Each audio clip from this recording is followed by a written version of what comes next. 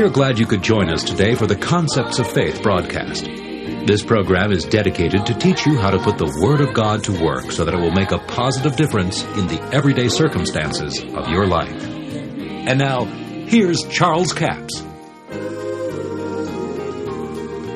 We're going to talk about the others of Hebrews 11. Now, as we follow this down, we find all the great things. By faith, Isaac, verse 20, by faith Isaac blessed Jacob and Esau concerning the things to come. By faith Jacob, when he was dying, blessed both his sons, Joseph, and worshiped, leaning upon the top of his staff. By faith Joseph, it tells the things that he did. By faith Moses, it tells the things that he did. And it goes right on down and tells you all of the great things that happened through faith. See, this happened because of faith. By faith they passed through the Red Sea. By faith the walls of Jericho fell down. By faith the harlot Rahab perished not with them that believe not. See, this faith even worked for an unbeliever here. Then it goes on in verse 32. What shall we more say? The time would fail me to tell of Gideon, of Barak, and of Samson, and of Jephthah, and David, and Samuel, and of the prophets who through faith subdued kingdoms, wrought righteousness, obtained promises, stopped the mouths of lions, quenched the violence of fire, escaped the edge of the sword, out of weakness were made strong, waxed valiant in fight, turned to flight the armies of the aliens, women received their dead raised to life again, and others were tortured, not accepting deliverance, that they might obtain a better resurrection. And others had cruel mockings. See, now we're back to the foundation scripture now, what we started with. This is the others of Hebrews 11. Someone said, well, what about these others? What caused all of this to happen concerning the others? Why were they not delivered? Well, now let me point out something to you. 1 Corinthians, the 10th chapter. You see, everything that comes to you in this life is not the will of God for you. You need to know that. Verse 13. There has no temptation taken you, but such is common to man. But God is faithful, who will not suffer you to be tempted above that you are able, but will with the temptation also make a way of escape that you may be able to bear it. Now, this is the way most of you hear it quoted. They say this scripture says that God won't put anything on you that you're not able to stand. But now let's read it again. That was not what the scripture said. That was not what the Apostle Paul said. Let's read it. In fact, let's back up and read verse 12 with it. Wherefore, let him that thinketh he standeth take heed lest he fall. There hath no temptation taken you, but such is common to man. Now what he's saying is that Satan cannot tempt you supernaturally. He has to tempt you by that which is common to man. He can't come with some supernatural temptation. He's got to come to you with the 5 physical senses, tempt you through the 5 physical senses. That's the only means that he has of tempting you. He is limited in his methods of temptation. It has to be something that's common to man. But you realize that the Apostle Paul said the weapons of our warfare are not carnal, but they're mighty through God. So you see, it's really an unbalanced fight. Because, you see, we have weapons that are not carnal. But Satan is limited to the carnal things to be able to tempt us. So it's things that are common to man. But God is faithful and will not suffer, will not allow you to be tempted, tested, or tried above that ye are able. But he will with temptation make a way of escape. Now notice it didn't say that God sent the temptation. Now this is where most people miss it. They think God sent the temptation. God sent the trial or test. But you see, if you read the 4th chapter of Mark, you find out that it was Satan doing the testing, the trial, and bringing the trials and the afflictions of life, not God. See, John 10:10 is the dividing line of the Bible. And that is, the thief comes for to steal, to kill, and destroy. That's Satan. He's come to steal, kill, and destroy. But Jesus said, I am come, that you might have life, and have it more abundantly. Well, thank God, that's the dividing line. Now, we need to get on one side or the other. See, either Jesus is the one that brought life and it more abundantly and all things that pertain to that, or either the Bible's wrong. And I don't believe the Bible's wrong, and I don't believe you believe the Bible's wrong. So this is the dividing line of the Bible. I mean, it's the balance wheel of the whole Bible. If you'll get a clear understanding of John 10:10, then it'll answer many of your questions in life and the things that you come up against. So he said, there is no temptation taken you, but such as common to man. God will, with any temptation, make a way of escape that you may be able to bear it.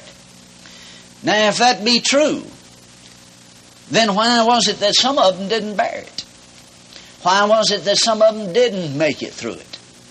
Now, these are some valid questions. That's the reason I'm posing this question. I want you to think about it a little bit. Because here's something that the Apostle Paul brought up that we need to know about. God has made a way of escape. Well, now, God delivered Daniel from the lion's den. Thank God for that. But what about all the others that got eaten by the lions? I mean, they were eaten by lions. What about them? Well, now, if what the Apostle Paul says was true in the Old Covenant, then you see there was a way of escape, but they either didn't find it or they didn't take it. Now, I want you to think about that for a minute. Because, you see, there's some things here that we need to look into. God wrought great miracles here, and great things happened by Gideon and by Barak and Samson and all of these. But if God makes a way of escape, that you may be able to bear it. Now, the word bear here, when it says that you may be able to bear it, means that you may be able to remain. Now, you don't have to read very far into these scriptures right here in Hebrews, the latter part of the 11th chapter, until you find out some of those folks did not remain. It is God's will that we remain in service until we fulfill what we've done. God doesn't get glory out of us just giving our life for the cause. You know, someone said about the army and fighting wars, he said, you don't win a war by giving your life for your country.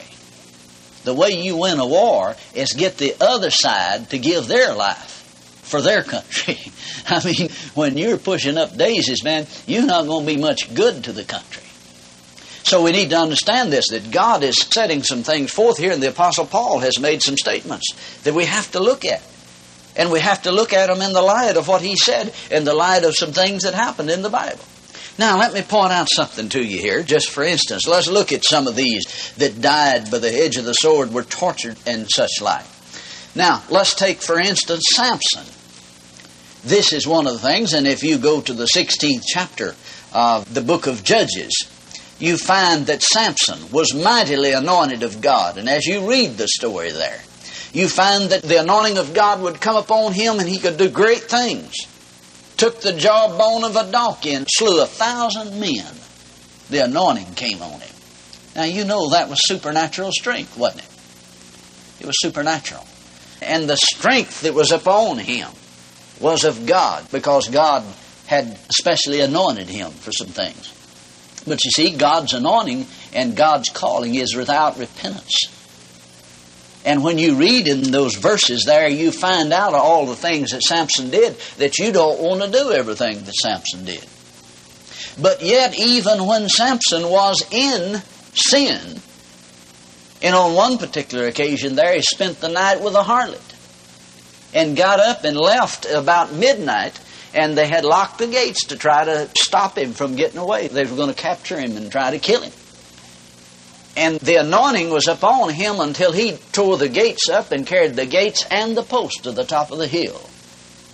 Now here's a man that's walking in sin, but still that anointing was operating in his life. Now here's the thing, I want to stop and point something out to you here, because this will help you. It'll help you in your ministry, and it'll help you as you see things through life. Just because there's miracles and the anointing of God upon people does not mean that God is in favor of everything they're doing. And the quicker you find that out, the better off you'll be. You'll find out that when God calls a person and anoints them, there may be even mighty miracles happening in their ministry. That doesn't mean that everything they do is right. That doesn't mean that they're living right, necessarily, you see. Because here's Samson, a very classic example of that was in sin. And yet that anointing was still upon him because God had anointed him. And that anointing came upon him, and he tore the gates and carried the gates and the post to the top of the hill. Well, you need to understand that. Now, here's the point I'm coming to. Why was some of these people tortured? Now, one of the ones that was tortured that it's referring to here was no doubt Samson. Because you remember, they caught him, and after he had told his secret and they cut his hair, why, he lost that anointing, and they put his eyes out. They tortured him. Now, brother, that's torture when they put your eyes out. And then they took him and had him to grind at a mill in this big cathedral where they could watch him and make fun of him and all of these things. That was torture. Now, see, he's one of the others of Hebrews 11 that we're talking about. He was tortured. And he had the problems and was all of this suffering because of his disobedience to God. Isn't that right? Now see, you have to look at these things. Sometimes we read that and people say, well, I just don't understand why God allowed those things to happen to those people. Well, if you read about Samson, you'll find out he disobeyed God. He got into sin and he told God's secret, and it got him killed. And I'll tell you, we'll talk some more about people telling God's secrets, because Joseph told God's secret and like to got him killed. Thank you for joining us for the Concepts of Faith broadcast today. Now, before we leave the broadcast, all this week is offer number 7132. That's 7132. It's called How to Succeed When Others Fail. It's a single CD for $8 plus $3 postage and handling, a total of $11. We have a toll-free order line, 1-877-396-9400. Now, this How to Succeed When Others Fail will give you insight into how to apply the principles of God and the principles of the kingdom in your life to change situations and circumstances. It's taken from Luke, the 6th chapter, where Jesus talks about, in verse 46, he says, "Why call ye me Lord, Lord, and do not the things which I say? Whosoever cometh to me and heareth my sayings and doeth them, I will show you who he is like. He is like a man which built a house, digged deep, laid the foundation on a rock. When the flood arose, and the stream beat vehemently upon that house, and could not shake it, for it was founded upon a rock.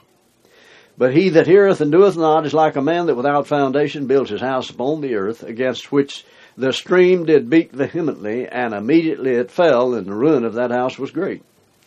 Now I want you to notice, Jesus said there are three things that will cause you to be successful in life. Number one is come to Jesus. You'll never be truly successful in life unless you come to Jesus, because He is the way, the truth, and the life of mankind. Come to Jesus, hear His sayings. Now, if He had finished there, we'd had it made, because most of us have heard what Jesus said. But He said, and doeth them. So three things. You come to Jesus, you hear what He said, and just simply do it. That's offer number 7132. It's a single CD entitled How to Succeed When Others Fail, for $8 plus $3 postage and handling, a total of $11. We have a toll-free order line, 1-877-396-9400, 1-877-396-9400. Until tomorrow, this Charles Capps reminding you, the enemy is defeated, God is exalted, and Jesus is coming soon. To order the product offered today, call 1-877-396-9400 or write Charles Capps, P.O. Box 69, England, Arkansas, 72046. A complete list of CDs, books, and DVDs are available online at charlescapps.com. Through the website, you can listen to this radio program again and subscribe to our podcast. This broadcast is sponsored by Charles Capps Ministries and our listeners in this area.